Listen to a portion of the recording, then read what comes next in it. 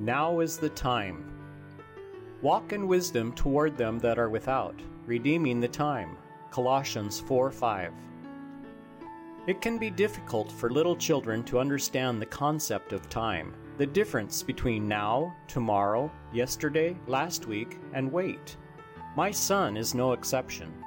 Sometimes he gets a little confused when he is waiting for a particular event to take place. If my wife and I have promised him that we will do something tomorrow, or if we tell him that tomorrow is the party, he will come up to one of us and ask, "Is it tomorrow yet?" God's perspective on time can also be different from ours. He is not as interested in tomorrow as he is in today. With him, putting off until tomorrow what we can do today is never a good thing, because it causes more to build up on our plate than we can handle.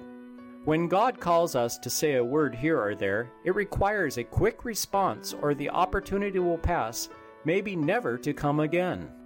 Our focus verse refers to redeeming the time. That phrase means to convert into something of value or to make worthwhile. Simply put, we are to make the best use of the moments we have available to us now, at this current moment, and not later. Yesterday is past, and tomorrow may never come. We only have today.